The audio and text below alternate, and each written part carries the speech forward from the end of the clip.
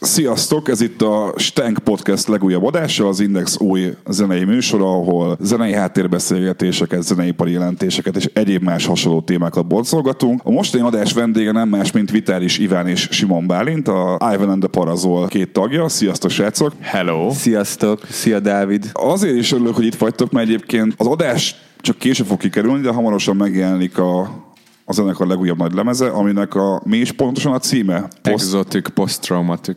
Ezt kicsit elmesélitek, nem csak a lemez címet, hanem ugyanek a hátterét, hogy ez a lemez ez miért lesz más, mint az eddigi Parazol lemezek? Egy zenekar, aminek már nem ugyanaz a felállása, mint régebben, az már nem tud ugyanolyan lemezt írni. Szóval nekünk ez a negyedik lemezünket, ez szerintem körülöleli az a szituáció, amiben akaratunkon kívül kerültünk, az, hogy a Jani, a basszusgitárosunk tényleg komolyan lebetegedett, és nem tud velünk együtt játszani. A basszusgitárosi szerepet most már élőben a Springer Marci látja, a lemezben pedig nem más, mint a Deli Soma játszott a Midlemi Threadből. Úgyhogy teljesen megváltozott struktúrába, más feltételekkel vettük fel ezt a lemezt, és ugyanakkor meg tényleg ezt a kétarcúságot, meg a címnek ezt a kettősségét is jelzi azt, hogy ugyanakkor meg kimentünk ugye Los Angelesbe, fölvenni az East Westbe ezt az egészet egy külföldi producerrel. Iszonyatos nagy lépést tettünk szerintem így hangzás meg minden tekintetében, de az első lemeznél is te mondtad meg, hogy milyen, úgyhogy most ezt majd neked kell, nem nekem, hogy szar vagy jó, érted? Figyelj, most pont visszaolvastam a korábbi interjúimat, cikkémet veletek kapcsolatban, és emlékszem arra, hogy mikor voltunk 2 éve Solymáron. Nem is tudom, melyikötök mondta azt, hogy ti nem akartok 90 fokos fordulatot minden lemezni, hanem csak 45 fokos fordulatot. Ez mostanra is igaz? Szerintem abszolút. Zeneileg nem tudunk kilépni abból, amilyen zenét mit csinálunk, meg nem is akarunk. Nyilván ez a lemez, ez abból a szempontból más volt, hogy sokkal nagyobb volt a kísérletezési kedv a zenekarban, de igazából nagyon nincsenek ilyen keretek nekünk, hogy most akkor ilyet akarunk, vagy olyat akarunk, hanem ahogy ezt mi elkezdtük annó 2010 környékén egy kis próbateremben, ott is az volt, hogy ami kijön belőlünk. És az, hogy ez ilyen lett, az egy organikus dolog, és ez nem egy ilyen előre kitalált, meg mérnökasztalon megtervezett dolog. Úgyhogy ez igazából ilyesmi lesz. Most szerintem az új lemezzel, ugye a változások miatt is, hangzásban is, meg felfogásban is történt egy újítás, de hogy ez most mennyiben tér el az előző 3-tól, azt majd mindenki eldönti. Amíg Iván rád vártunk, addig pont a Bálintnak mondtam is azt, hogy nekem 2 dal emelkedik ki nagyon az új lemezről. Na, van olyan, ami kiemelkedik. Ez egyik a nyitó lemez, a Number 1003. Number 1003. Pont így akartam én is mondani. Number 1003, de ebbe az egy numero 1003-nak is tudod mondani. Hogy ott én azt éreztem, hogy ott ezt a Janinak, a basszorosotoknak írtátok, vagy róla írtátok, vagy igen, a hiányáról írtátok. Igen. És hogy nagyon érezni ezen a számon, amit mondjuk én nem éreztem ennyire egyik Parazol számon se soha, hogy mintha ez ilyen, mint a sírnátok kb. Hogy tökre olyan feelingem volt, hogy hallottam a számot, és azt éreztem, hogy titeket amúgy megvisel ez a szám. Ezt jól éreztem a Abszolút jól érezted. Hát ez nagyon-nagyon sokan nem értik a dalokat azért, mert egy nem olvassák el a háttértörténetét, vagy a szövegét, vagy nem is jut el hozzájuk az információ. Szerintem azért itt elég sok dalnál eléggé egyértelmű, hogy mi van. Tehát ilyen straight ki vannak mondva a dolgok, és főleg ez az 1003 dal, ez így lehetne egy ilyen szomorú templomi kórusmű is, főleg a végén, ezzel a katartikus befejezéssel. Nem gondolom azt, hogy amúgy a dal tényleg csak egy ilyen negatív íze van, és tényleg csak azt hordozza magában, hogy ezen mi szomorkodunk, de igen, abszolút jól látod, nekünk egy problémáinknak egy letevése, és erről szól a klip is, tehát, hogy aki azt végignézte, és kicsit utána járt, és kicsit mondjuk, amikor elmegy egy múzeumba, akkor látja a kép mögött a mögöttes tartalmat, ahogy szövegben is, akkor abban a klipben is láthatóak voltak, nem egy olyan utalás arra, amit mi érzünk. Azért látok, egy alapító taggal van most kevesebb a zenekarban, ráadásul egy basszusgitárossal, aki a Bálintnak, mint dobosként nyilvánvalóan egy fontos kapaszkodó pont. Ez nem egy olyan váltás, mint amikor mondjuk egy zenészről kiderül, hogy nem jó, le kell cserélni, tagcserélni, hogy ez egy ilyen speciális, kellemetlenebb eset. Ez ti legbelül, hogy éltitek meg mikor tűnt fel az, hogy ez rohadt nehéz? Nem lesz olyan könnyű, mint gondoltuk. Figyelj, ez olyan, amit így nem nagyon lehet szavakba önteni. Tudod, így olyan, mintha így kihúznák így a talajt alólad. Igazából az a fontos, hogy mi így ott voltunk egymásnak, és így mindig tartottuk egymásban a lelket akkor, amikor így valakinek kevésbé voltak jó napjai. Az a jó, hogy a művészettel így ilyen terápia szinten ezt így fel tudjuk együtt dolgozni, és azért volt meg azért is lesz ennyire fontos ez a lemez, mert hogy ennek a történetnek, meg az érzelmeinknek így a lenyomata, és hogy ebből így ki tudtuk írni magunkból ezt, és most már nem teher, hanem egy állapot, ami ezekben a dalokban így ott van. Azért lett poszttraumatik, mert hogy a traumáinkat így kiírtuk magunkból, és furcsa, hogy fel voltunk készülve mindannyian, hogy ez egy ilyen érfelvágós emo halállemez lesz, és végül nem is az lett, hanem egy... lett. Igen. Nem lett az egyébként. Nem. Tehát, hogy ez tök furcsa, és ez nekünk is furcsa volt. Miután így megírtuk a dalokat, akkor így mondtuk, hogy ez igazából még boldog lemeznek is mondható, ilyen keserédes, boldog, felszabadultság. Jól kifejezi a cím szerintem. A keserédes amúgy tényleg egy jó, mert hogy az tényleg feltűnt, hogy ez most nem egy olyan táncolos rock and roll lemez, mint amiket is szoktatok általában csinálni. Főleg azt szintén mondtam a Bálintnak, hogy az Orhit című szám, ugye? Igen. Ott figyelj, ott őszinte leszek, nem ismertem fel a hangod. Olyan fura hangnemben vagy hangszínben kezded azt a számot. Ezt azt mondom, hogy női vendégénekes. Megtisztelő. De nem tudom, ez az megtisztelő? Nem tudom, hogy annyira más a hangod. Nem tudom, hogy szándékosan akartál egy olyan dalt, én kicsit ez ilyen régi folk számokra hasonlít nekem. Figyelj, az van szerintem, hogy nagyon sok énekesnél, és ezt most így magamról beszélek, ez így nem olyan jó, de most ez van. Beszélj te róla nyugodtan. De nem tudja, hogy mit akarok mondani. Az, hogy nekem is van olyan szám, amit meghallgatok, és nem ismerem fel a Robert Plantet az elején. Igen.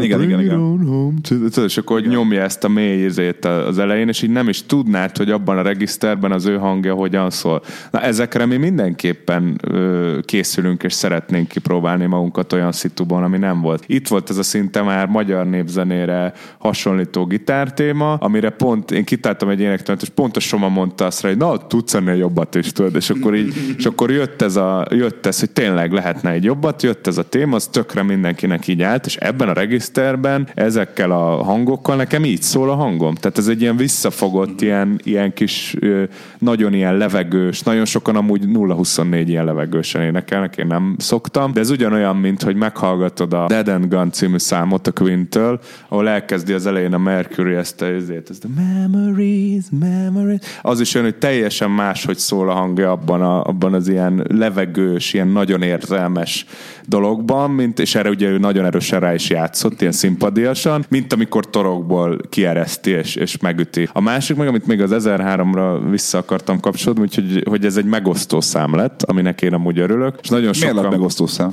Mert nagyon sokan egyrészt azt mondják, hogy mi lekopiztuk a Tranquility Base Hotel and Casino-t. Na most arra szerintem ez egy nagyon fontos dolog, hogy szerintem egyrészt nem. Másrészt az, hogy a klip az 16 mm-re forgott, hát akkor 60-as évek óta mindent kopiz. Tehát igen, 16 mm-en így néz ki a világ, és a dalnál meg az fontos, hogy mielőtt kijött volna az ő első szingleljük a lemezre, ez már megvolt. Nem azt akarom ezzel mondani, hogy mi korszakalkotó zenekar lennénk, de nagyon jól szórakoztunk, hogy hoppá, kitaláltuk, hogy mit fog csinálni az Arctic Monkeys, mert nekünk is nagyjából ilyen hangulatunk volt. És azért is fontos, hogy beszéltünk a Somáról, hogy szerintem a mi pszichedelikus, vagy inkább progresszív rockba hajló világunknak basszus témái támasztották meg jobban, hogy ilyen levegős legyen. Ez az 1003, ahogy megírtuk először a Mátéval a gitárénekre, ez egy ilyen 2-4 Beatles volt, tudod, ilyen tiki-taki volt, ilyen fejrázás, és akkor együtt, meg szerintem ott ő is nagyon nagy szerepe volt, hogy így lassuljon le, így üljünk bele, ilyen legyenek ilyen izék, és ha megfigyeled, pont ezen meg a Janival most beszélgettünk egyik nap, ezen rögtünk, hogy melyik lemezen a leghangosabb a basszus most. Azért ennek a lemeznek a különlegessége az, hogy ti egy rakáspénzt és energiát és kapcsolatot fektetek abba, hogy ezt ne itthon vegyétek fel. És emlékszem arra, hogy beszéltük vagy 2 éve, vagy 4 éve, hogy a magyar helyzet az olyan, hogy amilyen stúdióra nektek szükségetek van, ahol analóg cuccok vannak, ahol vintage hangzás van, ehhez nincs itthon megfelelő stúdió. Ez azóta változott ez a helyzet, ettől függetlenül miért kell kimenni Amerikába egy Ivan The Parazolnak, hogy lemezt vegyen fel? Csak egy mondat, hogy szerintem az nem igaz, hogy semmiképpen ne itthon vegyük fel. Nem azt mondom semmiképpen, csak azt mondtam, hogy ti akkor azt mondtátok, hogy itthon olyan analóg rendszeres stúdióban, ami nektek kell, hogy jól szóljon a zenétek, az nem nagyon van. Szerintem itt az a lényeg, hogy fogalmunk sincs semmiről. Nem tudjuk, hogy itthon lehet-e ilyet, mert az egész csak egy hipotézis, és nekünk az volt most a a feltevésünk, meg az volt az igényünk, hogy próbáljunk meg egy olyan helyszínen csinálni egy lemezt, ahol a világ legnagyobb lemezei születnek a mai napig. Tehát, hogy az East Westnek az Instagramján évi mondjuk 2 poszt van, és az első az, hogy gratulálunk a Grammy nominiknek, és a következő az, hogy gratulálunk a Grammy győzteseknek. Tehát, hogy ez van ott. Tehát, hogy az ott tényleg egy világsláger gyár az a hely, és nem azért, mert hogy akik oda mennek, azok a legmenőbbek, mondjuk azért is, hanem az, mert hogy ott olyan szakemberek dolgoznak, akik évtizedek óta ezt csinálják, és mindenről mindent tudnak, mi pedig semmiről semmit se tudunk, de az biztos, hogy amikor mondjuk a Changing című dalunkba Iván azt mondta, hogy ehhez így most hallok ilyen dorzos, ilyen Morrisonos, ilyen énekszámot, akkor a Will azt mondta, hogy ilyenbe énekelt.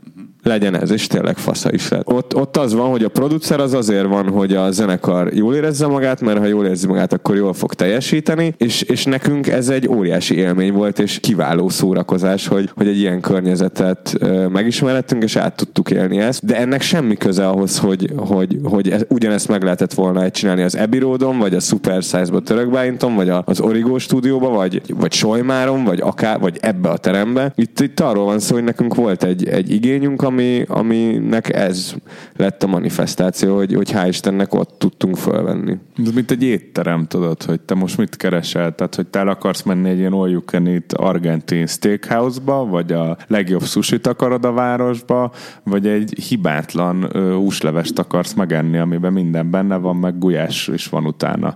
Tehát, hogy, és ezek között nem tudsz úgy különbséget tenni, hogy az most azért kurva jó, mert ott ezt vagy azt adták. Viszont amit mi keresünk, ahol gulyást adnak, ott nem lesz sushi, ahol sushit adnak, ott nem lesz argentin steak. Abszolút értem, de viszont azt nem értem, hogy nyilván nem estek be az ajtón, hogy sziasztok, mi vagyunk a Parazol, és itt akarjuk felelni a lemezt, hogy azért egy magyar embernek, egy magyar zenésznek az egy óriási kérdés, hogy egyáltalán hogy juttok el odáig, hogy egy ilyen nagymúltú hangstúdióba felvegyék a lemezeteket, dolgoztok hogy hívták a Will Unspack? Igen, bocs. Szóval hogy juttok el odáig, hogy egyáltalán szóba jöhessen egy ilyen lehetőség, mert nyilván azzal, hogy én azt mondom, hogy én szeretném a saját replemezemet itt felvenni, az kevés, hogy írok nekik egy e-mailt. Ilyen lesz? Nem lesz ilyen. De hogy csak egy példát akartam mondani, hogy ez hogy néz ki a háttérben? Hogy mentetek el odáig, hogy ott dolgoztassatok egyáltalán? Tudod, de tényleg csináltunk veled is annyi interjút, meg dumáltunk, hogy azok, amik ott történtek, azok miatt. Tehát mindig, amikor elmondtuk, hogy és most voltunk az Sixxre, és találkoztunk ezzel, meg azzal. Jó, most kimentünk a Eurosonicra, és megismerkedtünk ezzel, meg azzal. Most volt egy EU turné, amiben ez vagy az ott volt, és egy iszonyatos hosszú befektetésekkel teli munkából jött az, hogy az amerikai bookerünk, aki gyakorlatilag a Hanni Elkatibos bulihoz vezethető vissza, hogy vele 6 éve volt kell. Igen, New York-i showcase. Ő neki mondtuk, hogy amikor most mennénk ki 2017 nyarán, de jó lenne már elkezdeni, mert keressük már tök régóta, hogy hol lehetne ezeket az új dalokat fölvenni. Neki van egy ötlete, Vilánszpach, jó, találkozunk a csávóval, hol dolgozott előtte, nem tudom, 5-6 évig az East Westbe, és meg tudja még akár olcsóbban is szerezni, ami azt jelenti, hogy nem csillagászati áron, csak kurva drágán. Tehát, hogy ez óriási a különbség, és akkor vele beszéltünk, és akkor rögtön ez látszott, ez működni fog. Amúgy az érdekes, hogy elsőre nem volt nekem szimpi a Will, és utána meg hibátlan. Ugye kikkel dolgozott össze? Tudjátok mondani, hogy ő a Parazol, új Parazol lemeznek a producere? Így van. Igen, producere és engineer, hangmérnök. Most olyan lemezek, amiken ő úgy dolgozott, hogy a stúdióban egy technikusként az volt Red Hot Chili Peppers, Muse, Bieber. Yeah, nagyon sok. Bieber? Igen, de ott nem ő a főproducer. Akinél viszont volt. Főproducer, és csinálja a cuccait, az a Vic Menza például, aki ugye hip-hopban elég ismert. Akkor turnézni szokott mostanában még a Jay-Z-vel, ha jól emlékszem. Hát volt, de ott frontkever.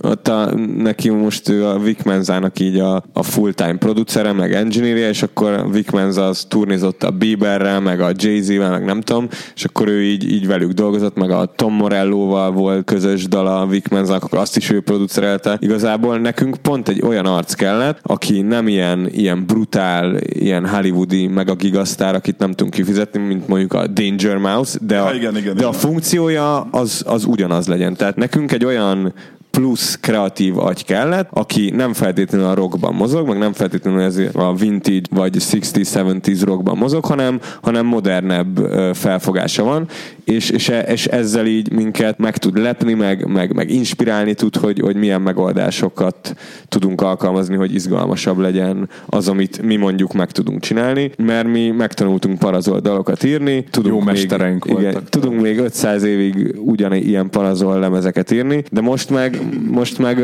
szerintem abból a szempontból előrelépés ez a lemez, hogy ki tudtunk lépni abból a játszótérből, amit mi létrehoztunk magunknak, mert jött egy új ember, meg új inspirációk, amivel így tovább tudtunk lépni, és ezután a következő lemezen már még szélesebbé tudjuk tenni ezt a játszóteret. Egy amerikai producer szemszögéből mi az, amikor megjelenik egy csomó 20 éves magyar srác, hogy eljátsza azokat a számokat, olyan hangzásban zenéljen, ahogy az ő hősei valószínűleg a 60-as, 70-es években. Egzotikus, mert az milyen, amikor felvesszük a lemezt, és utána még azt mondjuk, hogy jó, még egy loksit toljunk föl, és ringasd el magad, és bejönnek, és ők is énekelnek a refrénbe kórusként. Egzotikus. De nincs bennük egy ilyen, hogy sokszor mondják mindig azt, nem csak rátok, hanem minden olyan magyar zenekarra, aki angol száz műfajt csinál angolul, hogy hát most minek mennek Amerikába, eljátsza ezt, Memphisbe van minden utcán 3 ilyen zenekar, mit tudtok ti ehhez hozzáadni? Hogy ezzel kapcsolatban így volt tapasztalatotok, hogy ezt hogy látják ott kint? Persze, az, hogy ezt, amit te most mondasz, ezt itthon mondják magyar zeneipari szereplők, akik valószínűleg nem sokszor voltak mondjuk angol vagy amerikai zeneipari eseményeken, mi meg voltunk elég sokat, és saját bőrünkön tapasztaltuk, hogy ilyen nincsen. Olyan van persze, hogyha mondjuk arról van szó, hogy a Pink Popnak az egyik színpadán a 3-as idősávba berakjanak-e minket vagy egy holland zenekart, akkor minket valószínűleg azért nem tudnak berakni, mert arra a slotra van 300 euró product fee, és az nekünk arra se elég, hogy oda kimenjünk. Egy holland zenekarnak meg óriási lehetőség, és ráadásul még boldogan el is vállalják. Ilyen szempontból van egy ilyen diszkrimináció, de ez nem attól függ, hogy te most magyar vagy, ő meg angol, hanem csak szimplán észszerűségbeli okokból. De most az, hogy mi nem menjünk ki, mert ott 3 milliárd rock and roll zenekar van, ilyen nem létezik.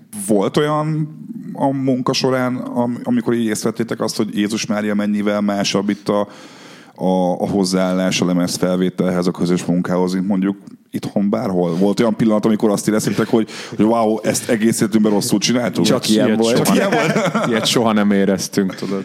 Nem, hát ez mindig nehéz, mert az van, hogy így most akkor így minősíted az itthoni izét. Azt éreztük, hogy tényleg az a lelkület ott azt szolgálja, hogy te ott abban a pillanatban a legjobban teljesíts, a legjobbat hoz ki magadból. Ezt minden dolog szolgálja, ezek nem sztáralőr, hogy most azt te úgy akarod felvenni, hogy közben beviszel egy poharat a stúdióba, amiért lehet, hogy itthon már azonnal törik el a kezemet, vagy nem viszel be, vagy mesztelenül veszed föl, vagy mit tudom én, mit csinálsz közben, tök mindegy. Nagyon sok lemeznél nem véletlen az, hogy akkor abba a környezetben hogyan és miért, és kísérletezgettek, és a Bowie a szoba másik végéből ordítja a Heroesnak a 3. verszakát. Szóval ezek nem véletlenek, ezeknek hagyni kell időt, teret, lehetőséget, és mi azt láttuk, hogy itt mindennek meg volt hagyva a tér. Tehát itt, ha ezt mondtuk, hogy ilyen dorzos legyen, akkor olyan, próbáljuk ki, dobhangzás, állítsát, jó, aztán kiderül a kis stúdióból, hogy a szar lett, akkor ennyi, hát te akartad, és ez nagyon sok ilyen dologban megmutatkozott, de akár csak az, hogy figyelj, kérünk egy doboz cigit, jó, ne állítsuk meg a felvételt, srác kimegy, hoz nektek, és mind néztünk, hogy mi van. Tehát, és ez nem a csicskáztatásról szól. Tehát, hogy ez az egészben a lényeg, hogy folyjon a munka, és ott te a maximumot tud kihozni magadból. Ne az legyen, hogy lemegyek a stúdióba, kifizettünk előre, nem tudom, 4 napot, és még ott tekergetik a kábelt. Itt mindig úgy voltunk várva, hogy versenyzongora, tessék, csináld, ott van, be van tolva, nyomjad. Dob, át akarod, rakjuk át? Jaj, ne rendezzük már át. Erre most is 2 héttel ezelőtt egy hallgatja a Bruki. Egy nagyobb híres stúdióban volt ilyen tapasztalatunk, hogy ez a... De aztán megcsinálják, csak tehát ott nem hangzott el ilyen, hogy azt mondtam, hogy a paraván az lógjon le az meg a tetőről, és legyen zöld, akkor az zöld volt, és lelógott a tetőről. Azután, hogy feltették a lemezt, mit tudtok még csinálni ahhoz, hogy ez a lemez ez ne csak Magyarországon belül maradjon, mert ez a másik fontos kérdés, hogy volt arra példa, hogy magyar zenekar menő külföldi stúdióval vett fel lemezeket, aztán nyilvánvalóan mindenki állt, hogy na akkor innentől hogyan tovább, és hogy ti azért a kezdetek óta, én tudom, mert sokat beszéltünk már erről, nagyon-nagyon figyeljetek a zeneipari folyamatokat, nagyon képbe vagytok, ott vagytok egy csomó showcase-en. Mit lehet ilyenkor csinálni, hogyha egy zenekar, aki mindig 30 év alatt vagytok még, ugye? Persze. Negyedik nagy lemez, ami mondjuk soknak számít szerintem ahhoz képest, hogy mennyire fiatalok vagytok. Hogyan lehet egy ilyen lemez utána az amerikai piacon, vagy az angol száz piacon tartani, és valahogyan futtatni úgy, hogy nyilvánvalóan óriási konkurencia van? Ezt megbeszéljük majd fél év múlva, de ezt úgy képzeld el, hogy az első normális európai turnénk, ami úgy volt, hogy Ivan The Parazol EU turné, az 17-ben volt, 17 ősz. És pont akkor ugye a Bush volt a nyitó, és akkor onnan mentünk egy nagy kört, azt hiszem 9 koncert, és az utolsó állomás az Hollandiába volt, és oda jött a holland agentünk, aki ilyen felfutó kezdő idézőjelben kis zenekarnál ezek a funkciók így egybefolynak, hogy aki koncertet szervez, annak muszáj menedzselnie is, mert ugye nem tudunk annyi embert eltartani. Tehát a Simeon, aki a holland ilyen booking agency-nek a főnöke, meg ő velünk foglalkozik. Vele 17 novemberében ültünk le ott Hollandiában, és beszéltük azt meg, hogy mi januárban az East Westben fogunk fölvenni, ez egy kibaszott jó lemez lesz, kurva jó minősége lesz, olyan lesz, amit szeretnénk. Beszéljük azt meg, hogy mi most így félretesszük kvázi azt, amit most beszéltünk nemrég, hogy a zenész mindig jobban akarja tudni, és türelmetlen, és nem tudom, ezt most elengedjük, csináljuk úgy, ahogy te szeretnéd, és te azt tudod, de akkor tényleg csináljuk. Akkor tényleg ez most legyen itt kimondva és leütve, hogy ezt most tényleg próbáljuk meg profin csinálni. Ez volt 17 novemberében, 2019 van most, 18 novemberére, tehát egy év múlva sikerült eljutni odáig, hogy van egy holland kiadó, aki kiadja ezt a lemezt, normálisan az egyik legnagyobb európai disztribútorral, úgyhogy úgy, ahogy az kell, CD, vinil, minden, befektetnek PR-ba, stb. Egy évig ültünk és vártuk, hogy na mi a fasz lesz? Hát semmi. Jó, hát akkor... Volt olyan, hogy elküldtük így akár ismerettségen keresztül is ilyen tényleg kurva nagy kiadóknak, és akkor volt, hogy az volt a válasz, hogy srácok, tök jó, nem illik a rosterünkbe. És ennyi. Vagy németeknél... Ez a Glassnote Records volt. Glassnote akkor volt a németeknek, akiknek nem jut eszembe a neve, a Milky Chance-t ők futtatták be. Berlini kiadó, mindegy, ők is ilyen tényleg nagyobbak. Ott tárgyaltunk, 2 napig, kontakt, mit tudom én. Kirepültek Ivánék, hogy minden, már majdnem le volt ütve a deal, és azt mondták, hogy sajnos nagyon jó, meg tetszek, de hogy az időkorlátjukba ez nem fog beleférni. És ők olyanok, hogy ők, amikor megjelentetnek valamit, akkor kezdtek el egy ilyen hip-hop popos csávót felépíteni, ilyen 1,5 évre előre. Már minden megvolt. És így kérdeztem, hogy ez a Milky Chance-t azért tényleg ők így befuttatták Amerikába, és így annyit mondott, hogy soha többet. Semmiet nem akar. És főleg nem Amerikába. Mert olyan szintű munka és apparátus, tehát gondolj bele, mi itt próbálkozunk úgy, hogy vagyunk a zenekar, itthoni menedzsment, ami mondjuk 2 fő vagy 3, van 1-2 kinti kontaktunk, ami megint 2-3 fő, ők ott egy kiadóban voltak 10, és még úgy is azt mondták, hogy pokol. Tehát, hogy a nagyon nagy zenekaroknak tényleg a befuttatását, ahhoz azért kell a nagy kiadó, mert ott van egy csávó, aki minden nap felhívja azt a promótert, akit fel kell hívni, vagy azt az újságot, vagy azt a bármilyen kontaktot. Most így választottál arra, hogy mi a modern funkciója egy kiadónak 2019-ben, mert egyébként tök jogosan mondják azt egy csomóan, hogy mi a francnak kiadó, úgyis fel tudnak néni Spotify-ra, megkeresek egy chat céget, hogy a vinilt kilője. Szerintem kockázati tőkebefektető a nagy kiadó. Hogyha nem is konkrétan pénz, de az, hogy az ő ideje, meg a kapcsolatai, az mondjuk egy olyan zenekarra mennek el, mint mondjuk mi, akiket senki nem ismer, vagy csak nagyon kevesen külföldön, itthon viszont sokan, és hogy ez egy olyan dolog, hogy oké, látják azt, hogy van már olyan ország, ahol ez működik, már akár 2-3 is van, de hogy ahhoz, hogy mondjuk ez a holland kiadó azt tudja mondani, hogy ez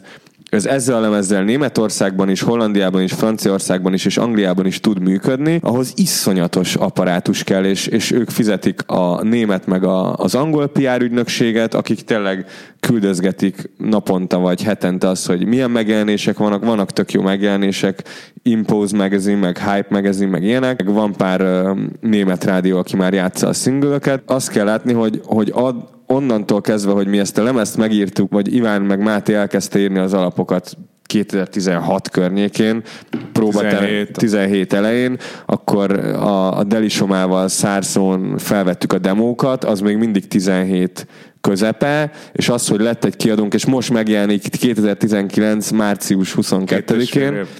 Ja. Meddig ült készen a lemez?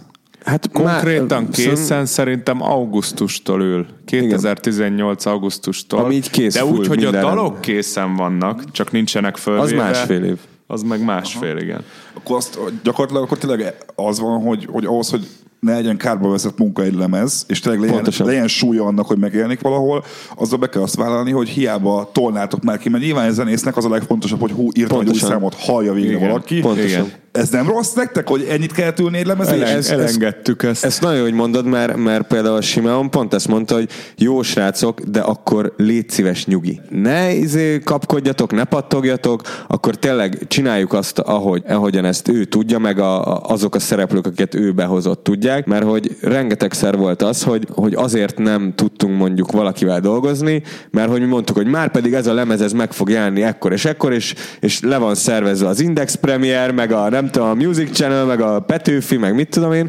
és hogy erre pont azt hiszem a német label mondta, hogy srácok, ilyen időintervallumban mi nem tudunk dolgozni. És akkor megbeszéltük azt, hogy ezzel a lemezzel most akkor nem fogunk kapkodni, és csináljuk úgy, ahogy csinálják azok, akik értenek hozzá, úgy, ahogy ők értenek hozzá. Azt, hogyha nem történik nagy előrelépés, akkor majd levonjuk belőle a következtetéseket, hogy lehet, hogy nem ez a kiadó nekünk a megfelelő, vagy nem ezek az emberek, de addig tök fölösleges előre pattogni. Akkor most mik a következő lépések, hogyha megjelenik a lemez, utána Amerikába kezdtek el zenélni, vagy Hollandiában mentek turnézni, vagy mik azok a lépések, amik egy ilyen lemeznek a tovább görgetésében kellene? Szerintem ez itthon és külföldön is fontos. Tehát külföld a kérdés. Csak külföldet kérdezed. Külföld szempontjából áprilisban lesz ugye most az EU turné, ahol saját bulikon, illetve a német koncerteken ilyen, co-headline, előzenekar, valami félúton, tehát vicces, már a zenekar, akikkel játszunk, azok kisebbek, mint mi, de mégis az ő buliuk, tehát hogy ilyen érdekes szitu lesz. Szóval ezeket a bulikat lejátszuk. Utána ugye nekünk az a lényeg, hogy ez terjesztésbe, klippek, még ilyen magyarázó videók és egyéb ilyen promócióba ez terjedjen, és utána gyakorlatilag nekünk ősszel vissza kéne térnünk ilyen showcase és egyéb kisebb ilyen indoor fesztiválokra gyakorlatilag, és aztán, hogyha következő januárban még mondjuk be tudunk húzni egy Eurosonicot még egyszer, akkor nagyon komolyan elképzelhető az, hogy 2020-ban lesz egy fesztiválos, komolyabb körút önálló nagy koncertekkel, tehát hogy 300-400-as helyeken.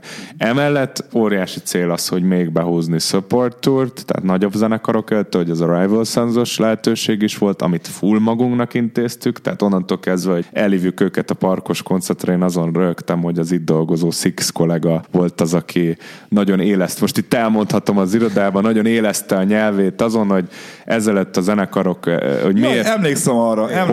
Hogy miért ezeket a zenekarokat teszik be, meg úristen, meg amúgy is milyen szar. Én nem akarom őt bántani, viszont a más pénztárcájával a csalánt verni, az ugye nem annyira jó dolog, úgyhogy erre tényleg csak azt mondom, most így egy év távlatából választ adni, hogy mi személyesen hívtuk föl a Rival Sons-nak a menedzsmentjét, hogy lenne kedvük egy ilyen közös koncerthez, tehát ez a mi bulink volt. A Rival Sons, az ti is? Persze. Mi gázsinkat adtuk mi oda a Rival Sons-nak. Tehát, hogy ezt a sztorit tegyük tisztába. Tehát egy Ivan The Parazol... Hogy mondjam el akkor a sztorit, mert egyébként lehet, hogy hallgatók nem tudják, mert ez nyilván a Sixx Facebookján történt az egész. Annyi történt, hogy a Rival Sons fellépett a Budapest Parkban 2 éve. Augusztus 3-án. Így van. A Rival Sons egy ilyen vintage rock zenekar, elég népszerűek, én is hallgattam egyébként. Kaliforniaiak, ilyen gospeles dolgok vannak benne. Olyan, mint hogyha egy csomó fehér csávó egy néger templomban zenélnek kb. Mint bármilyen rock'n'roll. Van is egy ilyen klipjük, tudod? Van egy ilyen klipjük, igen. És ők felléptek a Budapest Parkba, és az előzenekar, az Ivánék voltak, és a Dob Calypso, azt hiszem. És a Sixx kollégánk, aki egyébként rajong a 80-as évek hajmetáljáért, meg Mötley Crüeért, meg ilyesmi kiakadt. Ami rendben van. Persze, kiakadt azon, hogy miért ti vagytok, miért ti léptek fel, miért nem valaki más. Miért a Parazol és miért a Dob Calypso. Még a Dob Calypso, igen. erre reagálnak Ivánék most azzal, hogy ezt én sem tudtam, hogy ezt a koncertet akkor ti szervezték. Tehát ez úgy nézett ki, hogy volt egy felkérés a park részéről, hogy legyen nyáron Parazol, mert addig minden évben volt, tök jól sikerültek. Mi mondtuk, hogy persze legyen, közben eszembe jutott az, hogy hát basszus, kéne valamit gurítani, mert hogy az kicsit uncsinak éreztük ott, főleg nem volt túljanyag még akkor megjelenve, csak talán a Serial Killer jött ki addigra. De még az se szerintem. De még talán az se, hogy mi lenne, akkor elhívnánk valami, hát nem egy óriás gigasztárt, mert nem tudunk egy Paul McCartney-t megfizetni, de hogy valakit, akivel szívesen játszánk együtt. És akkor szóval jött a Temples, nem tudom, Ty Seagal, bárki. A Rivals az jobban illik egyébként hozzátok szerintem. Hát de meg gondolj bele, hogy mennyire jó döntés volt. Tehát, hogy az egész úgy nézett ki, hogy kb. Valamelyik első SXSV környékén jelent meg nekik a Head Down lemezük, akkor ezt megvettem CD-n, hallgattuk az autóba, fú, de kurva jó, Led Zeppelin-es, szólós, milyen jó ez az egész sztori, hívjuk el őket. Láss csodát, kaptunk egy fülest amúgy egy kedves barátunktól, aki jár velük fotózni párszor, hogy turnéba lesznek, és hogy ez nem kizárt. És akkor felkerestük őket, hogy hello, itt egy ajánlat, kb. Ennyit tudnánk fizetni, nem csillagászati az összeg, a mi gázsinkra tegyünk rá mondjuk, nem tudom, 20%-ot, vagy valahogy itt. Tehát full megfizethető, mint egy átlag magyar zenekarnak, aki jól megy a fesztivál gázsi annyiért. És mondták, hogy oké. És akkor ti a saját gázsitokat rápakoltatok, ti igen felléptetek, és a gázsinkra rápakolunk, azt egészítsük ki azzal, hogy egy részét, ugye, tehát a bevételekből egy részét álljuk mi, de hogy a bevételekből a dílt azt a parkkal kötjük, tehát a park ebbe vállalt egy kockázatot, de a lényeg az, hogy ez a mi koncertünk volt, elhívtuk, ezért volt Dobkalipszó is, szóval, hogy a válaszom az egészre az, hogy újságíróként először tájékozódni, aztán írni hülyeséget, mert akkor is lehet hülyeséget írni bármikor. Nagyon örülök, hogy ez előkerült egyébként ez a téma, mert hogy ráadásul utána ti a Rival Sons-szal elmentetek még fellépni máshova. Mert utána az volt, hogy én láttam, hogy másnap Prágába lesznek, nincs előzenekar, mondtam a Podlónak, hogy ha már itt vannak. Podlovics Péter a menedzseretek. Igen, hogy kérdezzem el meg, hogy akkor Prágába elmehetünk el, és akkor megkérdezte, és azt mondta, hogy hát végül is persze. És Prágában már a Miley a dobosuk feljött, a Grand Clubba dobolni velünk, tök jóba lettünk velük, és akkor láss csodát, utána a következő nyáron már ők jönnek hozzánk, hogy figyelj, nem akartok ide jönni előzenekarnak? Persze, hogy akarunk.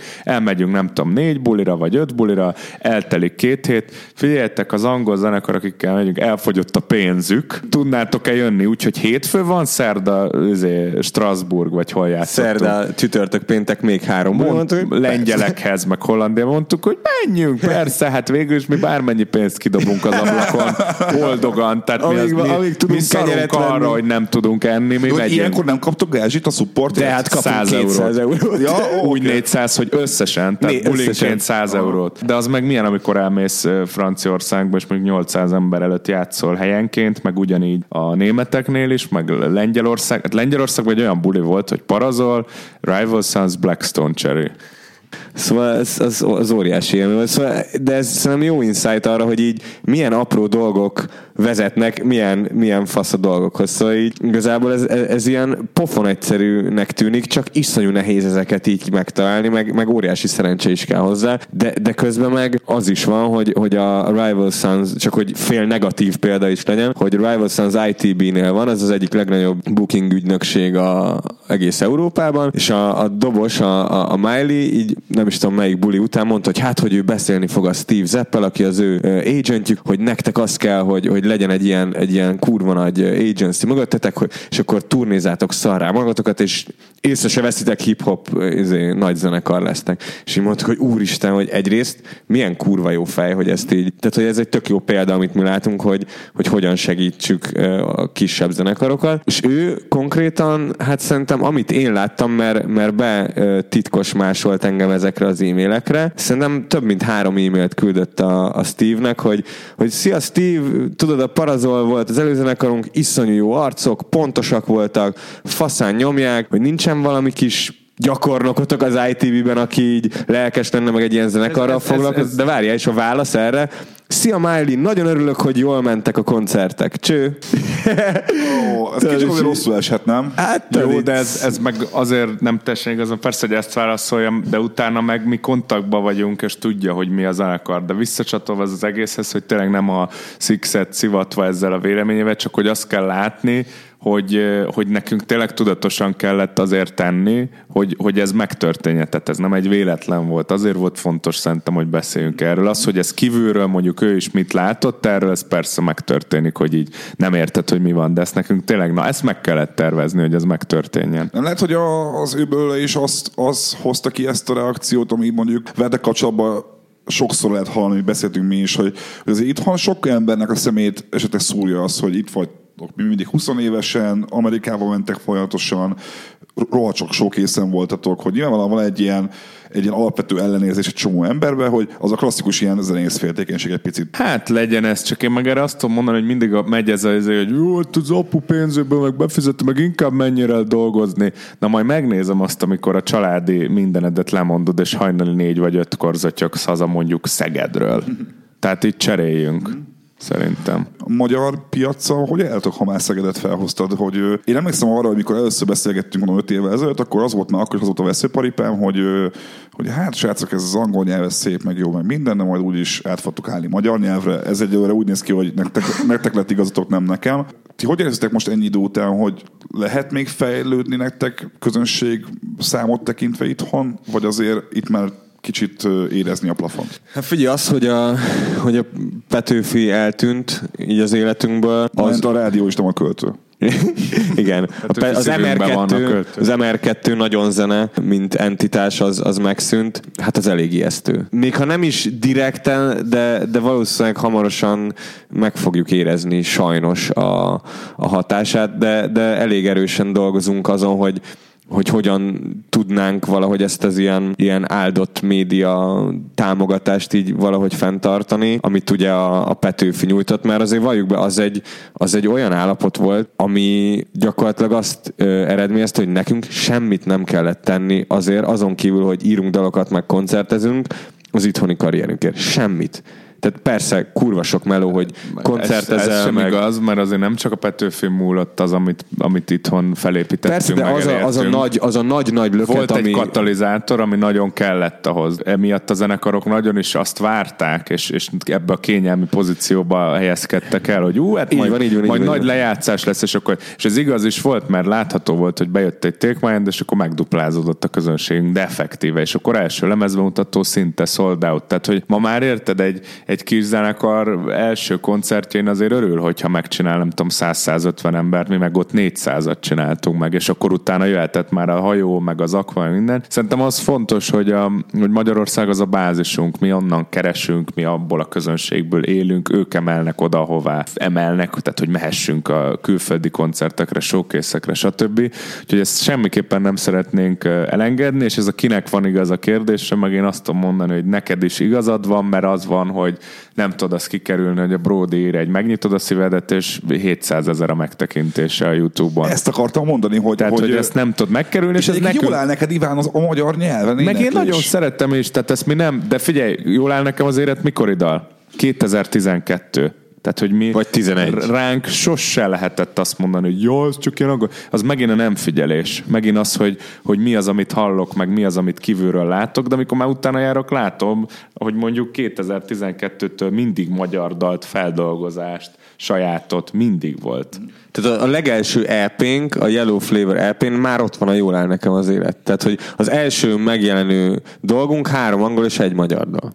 De viszont az megvan bennetek, hogy ez a kettősség, a magyar ambíciók és a külföldi ambíciók miatt, hogy ez így egy idő után egyszer muszáj ezt gyakorlatilag valahogyan választani, vagy szerinted meg lehet azt csinálni, amit nem sikerült senkinek megcsinálni az elmúlt 30 évben, hogy majd amikor az Ivan The Parazol 20 éves jubileumi turnét csinál Magyarországon, akkor továbbra is az eddigiekhez ragaszkodóan angol nyelvű számok, 1-2 magyar nyelvű szám max, vagy azért ti is látjátok azt, hogy mondjuk ha már 20 éves jubileumi turné lesz, akkor már nem biztos, hogy Sixxről, meg Los Angeles-i stúdióról fogunk beszélni. Ez kit zavar, hogyha megjön egy olyan 5. nagy lemez, aminek van egy koncepciója, akár tényleg egy konceptlemez, és magyarul van. Én örülnék neki, azért mondom. Tehát, hogy ezek nálunk nem kizárt dolgok.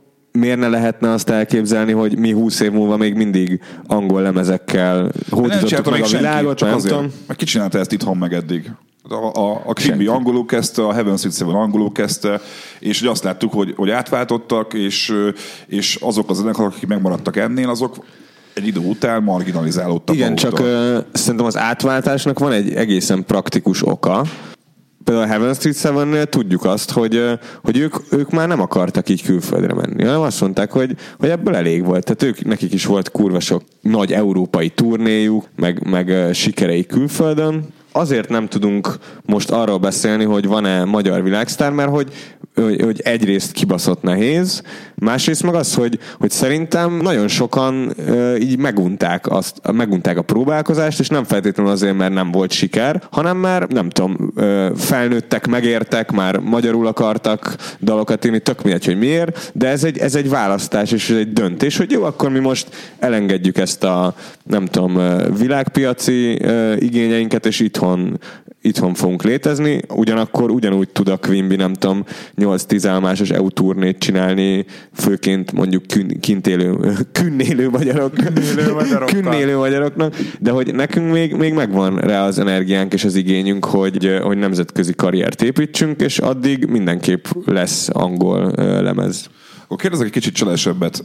Nem unjátok még a klasszikus ilyen vintage rockzenét, miközben egyébként a piac meg arra mutat, hogy döglődik a gitárzene? Nem éreztek azt, hogy mire befuthatnátok esetleg nyugaton, addigra már mindenki rappet fog hallgatni? De lehet hogy rappalbummal fog a saját művészetednek a trendekhez való igazítása az a művészeted halála. Ez így van. Úgyhogy pont. De jó, de azért tudom rólatok azt, hogy ti azért a zeneipart így figyeljétek is, meg így képbe vagytok. Persze. Szóval ti is látjátok azt, hogy ez érzékelhető egy ilyen, a utánunk jövő generációnál egy ilyen egyre nagyobb leszarás a gitárzene iránt. Az egész trash. Nem féltek attól, hogy egyszer azon fogjátok magatokat kapni, hogy öntribút zenekar vagytok, akik eljátsszák a saját zenéjéteket, ami már a mostani 16 éveseknek úgy hangzik, mint hogyha apuka berakná a gramofont? Figyelj, olyan dalokat kell írni, amik nem ilyenek. Elmész egy Stones koncertre, és bekezdik a Street Fighting Man-t, a Street Fighting Man ma is, és lehet, hogy nem Molotov koktélt, hanem atombombát dob. Az 40 fölött van a Stonesnak. Dehogy is. Nem. Prágában szerintem mondjuk 40%-a a közönségnek velünk egyidős fiúk és lányok voltak.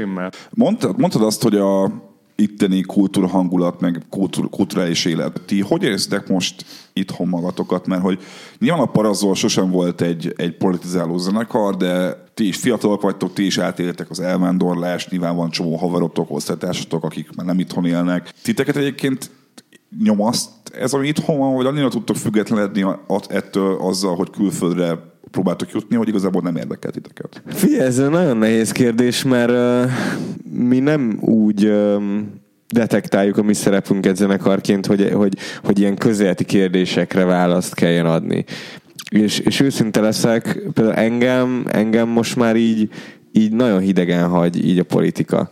Nem foglalkoztatnak annyira mélyen ezek a kérdések, inkább azzal foglalkozom, ami érdekel, meg amitől jól érzem magam, mert a politikától nem érzem jól magam. Jó, de a Petőfi Rádió, amit te mindig fel szoktál hozni, mint sérelem teljesen jogosan, az mégiscsak kapcsolódik ehhez. Persze, hát ott akkor, amikor nem is tudom milyen média törvény volt, még azt hiszem 3 vagy 4 év, amikor jött ez a magyar zenekar magyar nyelven énekeljen, ott mi világosan állást foglaltunk, hogy ezzel nem értünk egyet, mert hogy miért ne lehetne egy magyar zenekar angol nyelven énekelni. A parlament kidobta az ablakon úgy, hogy azok a szerzők, akik ezeken a legendás lemezeken ott vannak, ők is aláírták. Szóval érdekes, hogy a szakmai véleményét nem nyomott sokat alatba. Én azért azt mondanám, hogy engem érdekel, és foglalkozom is vele úgy, hogy szerintem a véleményeknek az áramoltatása, és az, hogy tényleg nyitott szemmel járjunk, és járjunk utána a dolgoknak, azt szerintem fontos, hogy azt mi is közöljük a közönségünk felé, akár csak egy szövegbe töltve, akár csak egy pólóra ráírva. Mi nem fogunk olyan dalokat kiadni, amiknek az egyértelmű szövege, hogy anyázva reppelünk. Az is egy nagyon erős fegyver, csak nekünk nem ez a célunk. Tehát mi úgy próbálunk üzenni, hogy legyen mögöttes tartalom, legyen benne valami olyan, amitből nem az van, hogy így egyértelműen ránéz, és azt mondod, hogy na, te most ilyen vagy olyan. Enka támogatásokkal kapcsolatban nincs bennetek egy ilyen kettőségben? Ez mindig egy ilyen nagyon érzékeny téma az egész modern zenei világban, mióta Enka támogatások vannak, hogy egyik oldalról anyáznak, hogy de nem kell állni pénz, mert miért adjam én az autópénzemet. A másik oldal azt mondja, hogy ez nem is állami pénz, mert a zenészek pénze. A harmadik oldal azt mondja például én, hogy ez nem a zenészek pénze, ez az adófizetők pénze, hiszen azért álltak ki ezt az adónemet, hogy torrentezés miatt kárpótolják a zenészeket. Ti hogy érzitek az NK támogatások rendszerét itthon? Szükséges? Kell ez nekünk? Vagy lehetne jobb is? Nagyon kell, és lehetne jobb is. Mi mindig azon szoktunk tűnődni, hogyha mondjuk tegyük föl csak egy évre a büdzsé meg az, amilyen pénzeket kiosztanak, helyet cserélne a filmalappal, akkor mi történne a magyar zenekarokkal külföldön? Mi történne? Hát figyelj, azért, ha nekünk most adna a filmalap 300 millió forintot, lehet, hogy 2-3 éven belül óriási eredményeket tudnánk elérni, amire mondjuk mindenki büszke lehet. Amit tegnap Iván mondott, ez nekem tökre így belém ragadt, mert annyira igaz, hogyha Liu Shaolin nyer egy aranyat, mindenki örül neki. Hogyha a magyar válogatott, nem tudom, megveri Ausztriát, mindenki örül neki, mert erről szól egy nép önérzet, hogy örülünk a magyar nép sikereinek, és ez így van rendjén. És hogy szerintem azért nem ördögtől való a kultúrát támogatni, mert én például biztosan iszonyatosan örülnék, hogyha Tóth Gabi Calvin Harris-szel csinálna egy számot, ami iszonyatosan nagy sláger lenne, és mindenki ez alapján alakítana ki egy véleményt az országról. Szóval, és ebből a szempontból meg szerintem kicsit alul van reprezentálva a támogatások szintjén a könnyű zene. Hát már csak tehát hogy marha nehéz az, hogy egyrészt a forrás, ami jön ugye a hangfoglaló programba, az gyakorlatilag üres hordozók utáni jogdíj visszaforgatva egy részben, meg az is fontos, hogy mondjuk egy évben a hangfoglaló programnak van mondjuk egy nagyjából 700 milliós kerete, ha bármelyik vidéki közszínházat megnézel, egy színháznak van ekkora költségvetés. Ez egy teljesen más kérdés, hogy ott persze sokkal többen dolgoznak, évad, el kell tartani ezeket, tehát nem ütköztetni akarom, csak a viszonylatot lássuk, és a könnyű zenének meg nincsen egy olyan háza, egy olyan formátuma, ami a színháznak meg már 300-400-500 éve. Tehát amikor ez egy olyan működési elvbe tud átlépni, hogy mondjuk akár a svédeknél, finneknél, dánoknál működik, akkor a társadalom által is sokkal elfogadottabb lesz. De ameddig nálunk olyan problémákkal szembesülsz egy 4-es, 6-os villamoson, vagy egy 9-es buszon, hogy a csávó megkérdezi tőlem, amikor magamat fotózom, küldök egy selfie-t, hogy én őt fotózom, és mit képzelek, és így mondom neki, hogy ez most történt, mondom, nem téged. Miért fotóználak téged, bazd meg? Vagy ha megyek a 22-es busszal Szigetre. Tehát addig nem érdemes arról beszélni, hogy ki mennyit kap az államtól. Megyek a 22-es busszal Szigetre, és ki van festve a körmöm, mert fellépésre vagyunk, és néha ki szoktam festeni a körmöm, rohadt buzi. És egy csávó néz engem, és azt mondja, hogy na, itt maradt valaki, akit nem sikerült elégetni Auschwitzban. Tehát, hogy ez így elhangzott? Így, és mellettem ült egy öreg néni, és én már tudod, kicsit a hülyeségre rezisztens tudsz lenni egy idő után. A néni annyira kiakadt mellettem, hogy azért fiam, azért ilyet nem kéne mondani. Ezek ilyen parttalan dolgok. Tehát tényleg, amikor volt ez a cipős ügy, tudod, az éves, akkor megy a komment alá, hogy hát most mit kell ezen hisztizni, hát ezért elfelejtjük meg. Nincs szembenézés, nincsen dolgoknak elfogadása, nincsen kimondva történelmi személyiségekről, hogy jó vagy rossz, mert nincsen olyan kutatási háttér, nincsen olyan akár állami elképzelés arról, hogy mit és hogyan kéne kimondani, addig itt teljesen fölösleges ilyen dolgokba mélyen belemenni, mert bármit mondasz, hülye leszel. Meg nem fogják tehát egy ilyen közegben soha nem lesz nagy közönségben jó fogadtatás annak, hogyha mondjuk az Ivan The Parazol kapna 300 millió forint támogatást. Na ezt akartam kérdezni, igen, hogy azok, akik hőbörögnek, azoknak tehát hogy gondolati szinten sem jut el az a közegbe, hogy mi mennyit dolgoztunk azért, hogy egyáltalán mondjuk 10 év alatt csak az elvi lehetősége meglegyen, hogy mondjuk egy kockázatitőke befektető entitástól mi kapjunk $1 millió. Ez igazából a kulturálatlanságnak egy olyan szintje, ami igazából most nem azt mondom, hogy jó vagy rossz, hanem ez egy tény, hogy a nagy közönséget ilyen szinten nem érinti a kultúra, mert annyira primár problémái vannak az embereknek, hogy nincs pénzem, hogy nem tudom, nem jó a munkám, stb., hogy az a piramisnak a következő lépcső, ami mondjuk a szórakozás vagy a kultúrafogyasztás lenne, az szinte elérhetetlen nagyon sok embernek, és így azért érthető, hogy mondjuk ellenérzést vált ki az, hogy akár csak, hogy mi kapunk mondjuk 1,5 millió forintot turné támogatásra. Tehát nem egy szinten... kb. Igen, hát nem egy szinten van a kommunikáció. Vagy egy napszállásra Los Angelesbe, de nem az, de itt most nem sírni kell, nem tényleg azon, hogy az alapfelállás az kéne legyen, hogy az emberekkel mondjuk értelmezni azt, hogy van az állam. Mi együtt gyűjtünk egy közös valamiben fizetünk valami közös dolgokért, és együtt élünk. Vannak emberek, akik dolgoznak dolgokon azért, hogy az államnak is, és azoknak, akik benne élnek, azoknak jobb legyen. Ez lehet egy autópálya, ez lehet egy zenekar, ez lehet egy színház, egy új film, ez lehet egy gyönyörűen megépített, felújított épület, egy templom, egy bármi.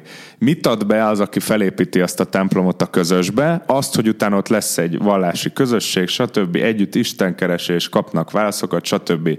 Tehát ő ezért kap a közösből. Mi azért kapunk, mert hogy elmenjünk üzenet, fiatalság összefogása, jó felé terelés, nem tudom, stb. Tehát, hogy itt azt kéne látni, hogy adsz, és azért kapsz vissza. Nem az van, hogy te csak kapsz és költsd el. Tehát a felosztás, meg a felállás is egy teljesen fals elképzelési rendszerben van mindenki, mert nem fogják föl, hogy bárki kaphat. Az a lényege, hogyha egy demokratikus elven van ez felépítve, hogyha holnap után Béla bácsi kitalálja, hogy a Duna közepére ki fogja hozni a kicsi tutaját, és ott felállít egy gyönyörű nagy magyar zászlót, amit mindenki fog látni Pestről és Budáról, és azt mondja, hogy viszont a zászlóra neki nincs pénze, de hogy milyen jól fog kinézni, mert mindenki fotózza, meg ki fogja rakni, meg mit tudom én, akkor eldöntheti az állam, az ott ülő emberek, akiket megválasztottak elvileg azok, akik ugye az országban élnek, hogy erre adjunk, vagy ne adjunk. Ilyen kurva egyszerű kéne legyen. Ez egy nagyon jó hasonlat egyébként, Iván. Na. Tudsz mondani 10 magyar zenekart, akinek te adnál 5 millió forintot külföldi dolgokra? 5-öt? 10. Én lehet, hogy 10 zenekart. 5. Szóval arra akarok kiukadni, hogy egyáltalán van-e annyi zenekar itthon, akit érdemes lehet. De miért kell annyinak? Miért kell... Most mondtam, hogy összeget. Nem tudom, mennyi összeg lenne. De nem az összegre gondolok, hanem hogy tehát hogy most nem lehet az a felosztási elv, hogy jó van gyerekek, van 50 millió, ezt most ki kell szórni 30 zenekarnak akkor is, ha van, ha nem. Ez probléma amúgy a hangfoglaló programnak az induló zenekaros pályázatánál, amivel benne voltam zsűriként. Most már lehet mondani, hogy ja, érintett vagy. Én is zsűriztem.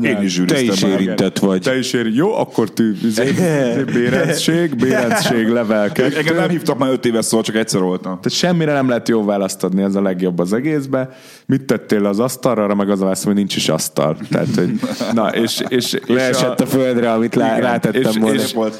És akkor a lényeg az egészben meg azt tényleg, hogy zenekaroknál, hogy hány darab van, az tök mindegy. Tehát, hogy elindult nagyon sok olyan zenekar, akiknek idézőben kénytelenek voltak beválogatni, mert hát legalább nem tudom, a nagyon szartól egy picit kevésbé volt szar, és akkor direkt adja állami támogatást csak azért, mert muszáj kiosztani ennyi vagy annyinak, hogy örüljön az egész állam és a benne élők, hogy mondjuk úgy lett elosztva, hogy igazságosan. Mi van akkor, ha megszületik itt Magyarországon jövőre egy olyan zenekar, amire mindenki azt mondja, hogy Jézus Mária, ez mi? Úristen, ez világszínvonal, ez hihetetlen.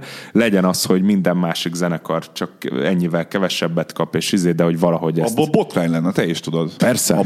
Igen, persze. De majdnem fordítva ülünk a lovon, mert szerintem nem az a kérdés, hogy kinek adnánk, nem tudom, külföldre, hanem ki az, aki ezt igényli. Tehát, ezért kérdeztem, hogy kik azok, akik egyáltalán szóba jöhetnek egy ilyennél. De én nekem fogalmam sincs, hogy mondjuk a Deep Glaze-ék akarnak-e, nem tudom, világszínvonalú karriert, meg fogalmam sincs, hogy a Midliék milyen szinten akarják, meg fogalmam sincs, hogy a Dove Calypsoéknak mi a céljuk.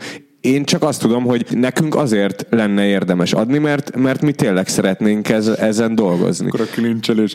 Kedves hallgatóink, hát nekünk azért lenne érdemes, hogy szerintem az már nem jó hozzáállás, hogy ki másnak adnánk, mert ez nem csak attól függ, hogy jó-e vagy rossz-e a zene.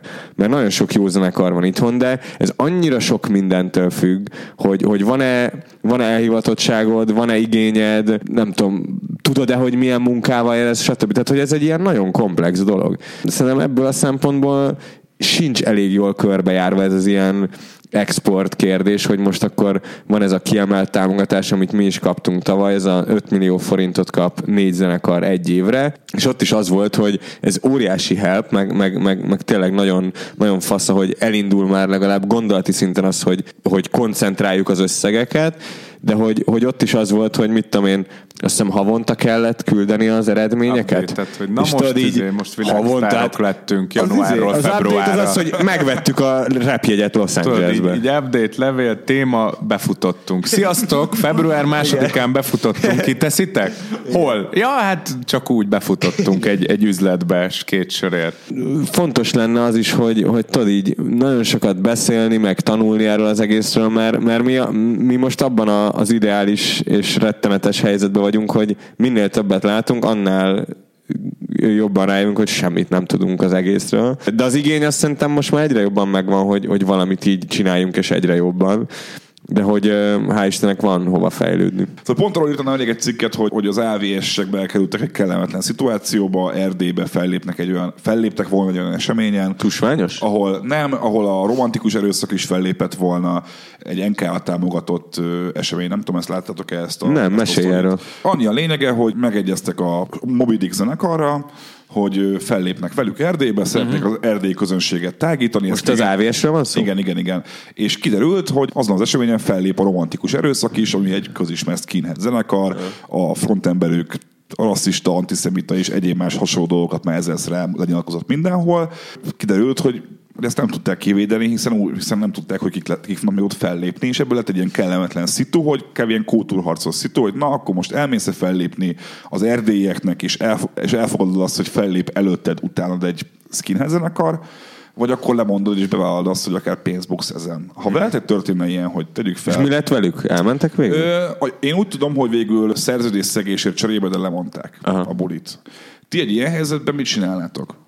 Ha mondjuk egy romantikus, kiderülne mondjuk, hogy elmentek fellépni egy regionális fesztiválra, ami nyilván előfordulhat veletek egy csomószor. És ez a fesztivál, ez teljesen más, mint... Ez egy mini fesztivál, egy napos fesztivál. Ja. 6 fellépővel mondjuk. Mi lenne, hogyha veletek egy ilyen helyzetbe volt olyan rendezvény, amikor ugyanígy volt botrány, és akkor mi úgy döntöttünk abban az évben, hogy hívás ellenére sem megyünk el. Volt ilyen. Én azt gondolom, hogy lehet olyan szituáció, ahol tehát az, hogy a te művészeted hol jelenik meg, azok fórumok. Azt neked tudnod kell, hogy az hol jelenik meg. Az, hogy te hogy magyarázod magadnak, hogy jó, figyelj, most a náci párt csak délután 2-kor tartott ott egy 5 perces gyűlést, az alatt nem tudták a végső megoldást újra átbeszélni, mert arra minimum kell fél óra.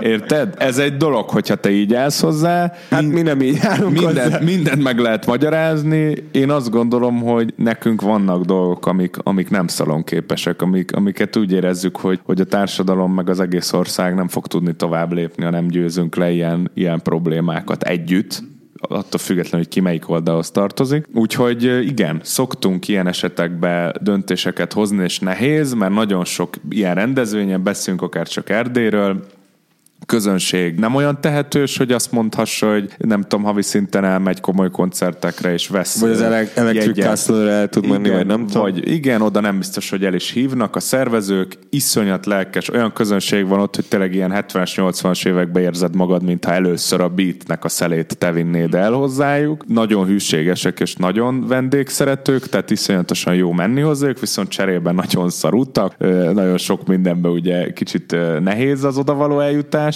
és mellé még bejön ez, hogy nem egy rendezvénynél erre vagy arra az üzenetre akarják felhúzni, amiatt, hogy mi mondjuk a 80 éves múltja Erdélynek. Tehát egy történelmi területnek gyakorlatilag az elhelyezkedéséből fakadóan jönnek ezek a problémák, és akkor igen, nekünk is és más zenekaroknak is el kell dönteni, és szerintem az AVS-ék is, ha ez, amit mondasz, ez volt a döntésük, akkor nagyon jól döntöttek, mert én azt gondolom, hogy elég csak egyszer valami olyan mellé kerülni, amivel te nem értesz egyet, hogy jó vagy rossz, azt én leszarom, én nem értek vele egyet, akkor azt utána már nehéz lemosni magadról. Akkor a Petőfi zenei díjas fellépést miért vállaltátok? Hát azért a Petőfi zenei díjat és a neonáci zenekart egy lapon emlegetni azért de most kicsit azért, most cselsen fogalmazol, mert ugye azért arról beszéltünk, hogy... Ez ilyen indexes fogalmazás. Nyilván egy kicsit szemétkérdés volt egyébként nyilvánvalóan, de úgy marha egyszerű a válasz. Tátrai Tibor. Tibusz. Na de hogy figyelj, arról beszélünk, hogy a Petőfi Rádió állami szétcseszése és felhígítása ártott nektek, ártott nekünk, ártott a kultúrának, ártott a könnyűzenének, ártott gyakorlatilag az egész magyar zenének. Várj, ez azért, tehát hogy ártott nekünk, az nekünk egy személyes problémánk. De én most ezért mondtam el több példát, hogy ártott nagyon sok Figyelj, itt két dolog van. Az egyik a Lobenweinnék, akik szervezőként gyakorlatilag a zenekar kezdete óta adtak nekünk lehetőséget úgy, hogy no-name kis fosok voltak, a másik meg a Tátrai. Ők kitalálták, hogy milyen jó lenne játszanánk mi a Tátraival együtt, és mi már csak miattuk, meg a Tátrai miatt sem akartuk, és nem is fogjuk azt mondani, hogy nem. Az, hogy a Petőfi zenei díj volt ez a Strandfesztiválon ennek a környezete, azért az nem az a szituáció, amikor nekünk így nagyon kellett így gondolkoznunk, hogy most igen vagy nem. Meg ennek nem sok köze van azt szerintem a rádióhoz. Az, hogy van egy Petőfi zenei díj. Tehát, hogy... Na jó, de ezek azért a jelöltek meg a díjazottak azért, hogy is mondjam, hogy azok már a mai Petőfi rádiónak adják vissza az imacsét. Azért nem teljesen. Nem 100%. Nyilván voltak ott olyan arcok, akiket nem ismertem, de most érted a Gangsta, vagy a Szivák Zsoltiék, vagy a nem tudom, Well Hello, tehát hogy ezek azért inkább egy ilyen hibrid Petőfi, mint az új ilyen nem, te akiket már nem is annyira ismerünk, Petőfi. Azért az, hogy a Tibuszt életműdíjra jelölik, és azt találják ki, hogy mi vele játszunk, az azért nagyon-nagyon-nagyon fontos nekünk, hogy ott megjelenhessünk, és amúgy meg a Petőfi zenei díj meg nem ciki. Tehát, azért hogy... tényleg a Tátraival, hogy ne vállaljuk el, ott mindenkinek fekete birodalmi mellényekbe kellett volna ülni, hogy azt mondjuk, hogy ez, és így kimész, és hogy a közönség így guten Tag, azt így nem, persze. Szóval, hogy ez nem az a szitu volt, tehát az a fesztiválozó fiatal közönség jött el, ezért szerintem ez egy kurva jól sikerült dolog volt. Én csak arra gondolok, hogy annak idején ti aláírtátok azt a nyilatkozatot, amit a Lobenweinék kezdtek el a Volt Fesztiválról. Hogy nekem ez a fura egy picit. Őszinte leszek. De mi a fura ebben? Hát az a fura, hogy annak idején aláírta a Volt Fesztivál. De az a rádióról szólt. Így van, de közben mégiscsak ennek a rádiónak a hagyatékából csinálnak egy díjat, ami viszont nem... De a rádiónak a hagyatéka az tehát hogy az tök valid, hogy ennek a rádiónak van egy nagyon komoly hagyatéka. De aminek mi is a részesei voltunk. Hát nincs jövője ezek, jelene van, csak abban nem tartozik bele az a széna, ami ezt a rádiót izgalmassá és értékessé tette. A mi szempontunkból. Tehát, hogy ez attól még az a baj, hogy én nem tudom azt mondani, hogy most szar a Petőfi, csak azt tudom mondani, hogy én azokat a zenéket nem szeretem, amik ott mennek, és szerintem túlságosan plastik és túl mainstream ahhoz, hogy ez nem tudom, izgalmas legyen. A régi Petőfi ugyanúgy meg tudta azt tenni, hogy Vadfruttik után Skrillex, utána nem tudom, Calvin Harris, és utána Black Keys, utána mi, tehát hogy az egy izgalmas egyvelege volt a zeneiparnak, meg a modern zenéknek. Az, hogy ennek a hagyatékára van egy díj, azt szerintem tök oké. Jó, elfogadom. Ez egy teljesen valid válasz. Mi lesz most itthon veletek? Mit fogtok most a lemezzel kapcsolatban csinálni? Nyilván lesz lemezbemutatótok, nyilván jön a fesztivál szezon, de hogy lesz-e valami olyasmi a kis privát bródis bulin kívül, amiről feltétlenül érdemes tudni a hallgatóknak? Szerintem abszolút, tehát a május 3-án lesz ugye az Akvás lemezbemutató, ami azért érdekes, mert ott fogjuk csak tényleg így elejétől a végéig eljátszani a lemezt olyan sorrendben, hogy van. Lesz lemezhallgatós esemény, 2 is, amin Bakelitről végigbeszéljük a dalokat a Horváth Gergővel. Amikor ez kimegy, akkor az már, annak már vége. A budapesti az már lemegy, mert az konkrétan holnap lesz, tehát az B32 galériában lesz egy győri esemény, szerintem az is lemegy már. Az 19-én lesz. Úgyhogy az így a megjelenés előtti premiereztetés. Lesz 2 nagyon fontos koncert, ami extra. Gastro Blues Fesztivál Pakson, ahol a Tátraival játszunk együtt egy egész koncertet, és Harley Davidson Fesztivál, ahol meg a Karácsony James-szel egy egész koncertet. Harley Davidson Fesztivál. Harley Davidson Fesztivál. Akkor titeket ott az ilyen keményebb arcok kicsit meg fognak nézni, hogyha ki lesz így festve a körme. Miért? A Mr. Bigéknek nem volt kifestve a körme? Én csak feltettem a kérdést. Hát már ne haragudjon már meg a világ. Hát a körömfestés, meg unblock így a festés azért az egy elit férfias dolog volt. 2000 éve még. Nehogy a Glenn Hugheson majd nagyot nézzenek, aki lesz festve a körme, mert neki kiszokott. Tehát, hogy nekünk egy Harley Fesztivál környezet az abszolút hazai pálya. Igen? Jó, abszolút. Okay. Emellett még szerintem ki fognak jönni ilyen B-side dalok, az valószínűleg még ősszel is, tehát a lemezről most volt először azt, hogy felvettünk 12-13 dalt, köztük egy loksit is, és akkor a lemezre, ami felkerült, az 10, van B-side, meg van ez a Rocksidal is, ami aringasd el magad lesz amúgy. Az is meg fog jelenni még külön. EU-turné, az ugye most áprilisban indul, nyáron a fesztivál szezon, talán még szerintem lesz egy ilyen nagyobb budapesti koncertünk. Ősszel pár showcase, és ahogy mondtam, visszatérünk így pár ilyen kisebb fesztiválra Hollandiába, és igazából az a lényeg, meg a tervnek az a lényege, hogy ez elhúzódjon ez az egész, tehát hogy a lemez megjelenés az ne csak, nem tudom, 2 hétről szóljon, hanem azt körbe, meg persze játsszuk, meg új látvány, meg minden, szóval, hogy ez így exotic post-traumatic év lesz. Nagyon szuper, én nagyon köszönöm Bálintnak és Ivánnak, hogy eljöttek. Ez egy köszönjük. Mindenképpen, mi meg Dávidnak köszönjük. tartalmas beszélgetés volt. Szerintem, ha lesz következő Parazol lemez, akkor megint itt találkozunk, vagy valahol máshol. Figyelj, halálunkig nyomjuk szerintem. Jó, figyelj, egy podcast. Aztán már ilyen kurva öregen, ugyanarról, hát figyelj, megint nincs Pető. Még mindig angol énekeltek. Kodály rádió van. De akkor már így beszélünk. Figyelj, 74-ben kint voltunk Amerikában. 2012-es akváriumos koncertre. Figyelj, sajó. Nem úgy van azért, tesó, mi voltunk a legjobbak. Itt vagyunk Ivan stúdióban. Én Bálintot egy nagyon régen Városmai Gimnáziumban ismerem, még 2010, 2008. David, te neked most már tök más a szemüveged, mint 25 évvel ezelőtt. Te voltál régen zenész. Te mindig újságíró. Te ilyen news reporter. Nagyon-nagyon sok archív interjút néztek magyar zenekarokkal külföldön? Bocsásd ezt meg nekünk. Semmi gáz. Szóval még egyszer köszi a Ivan The Parazolnak, hallgassatok az új lemezüket, menjetek el koncertre, és hallgassatok minket is legközelebb. Sziasztok! Hello!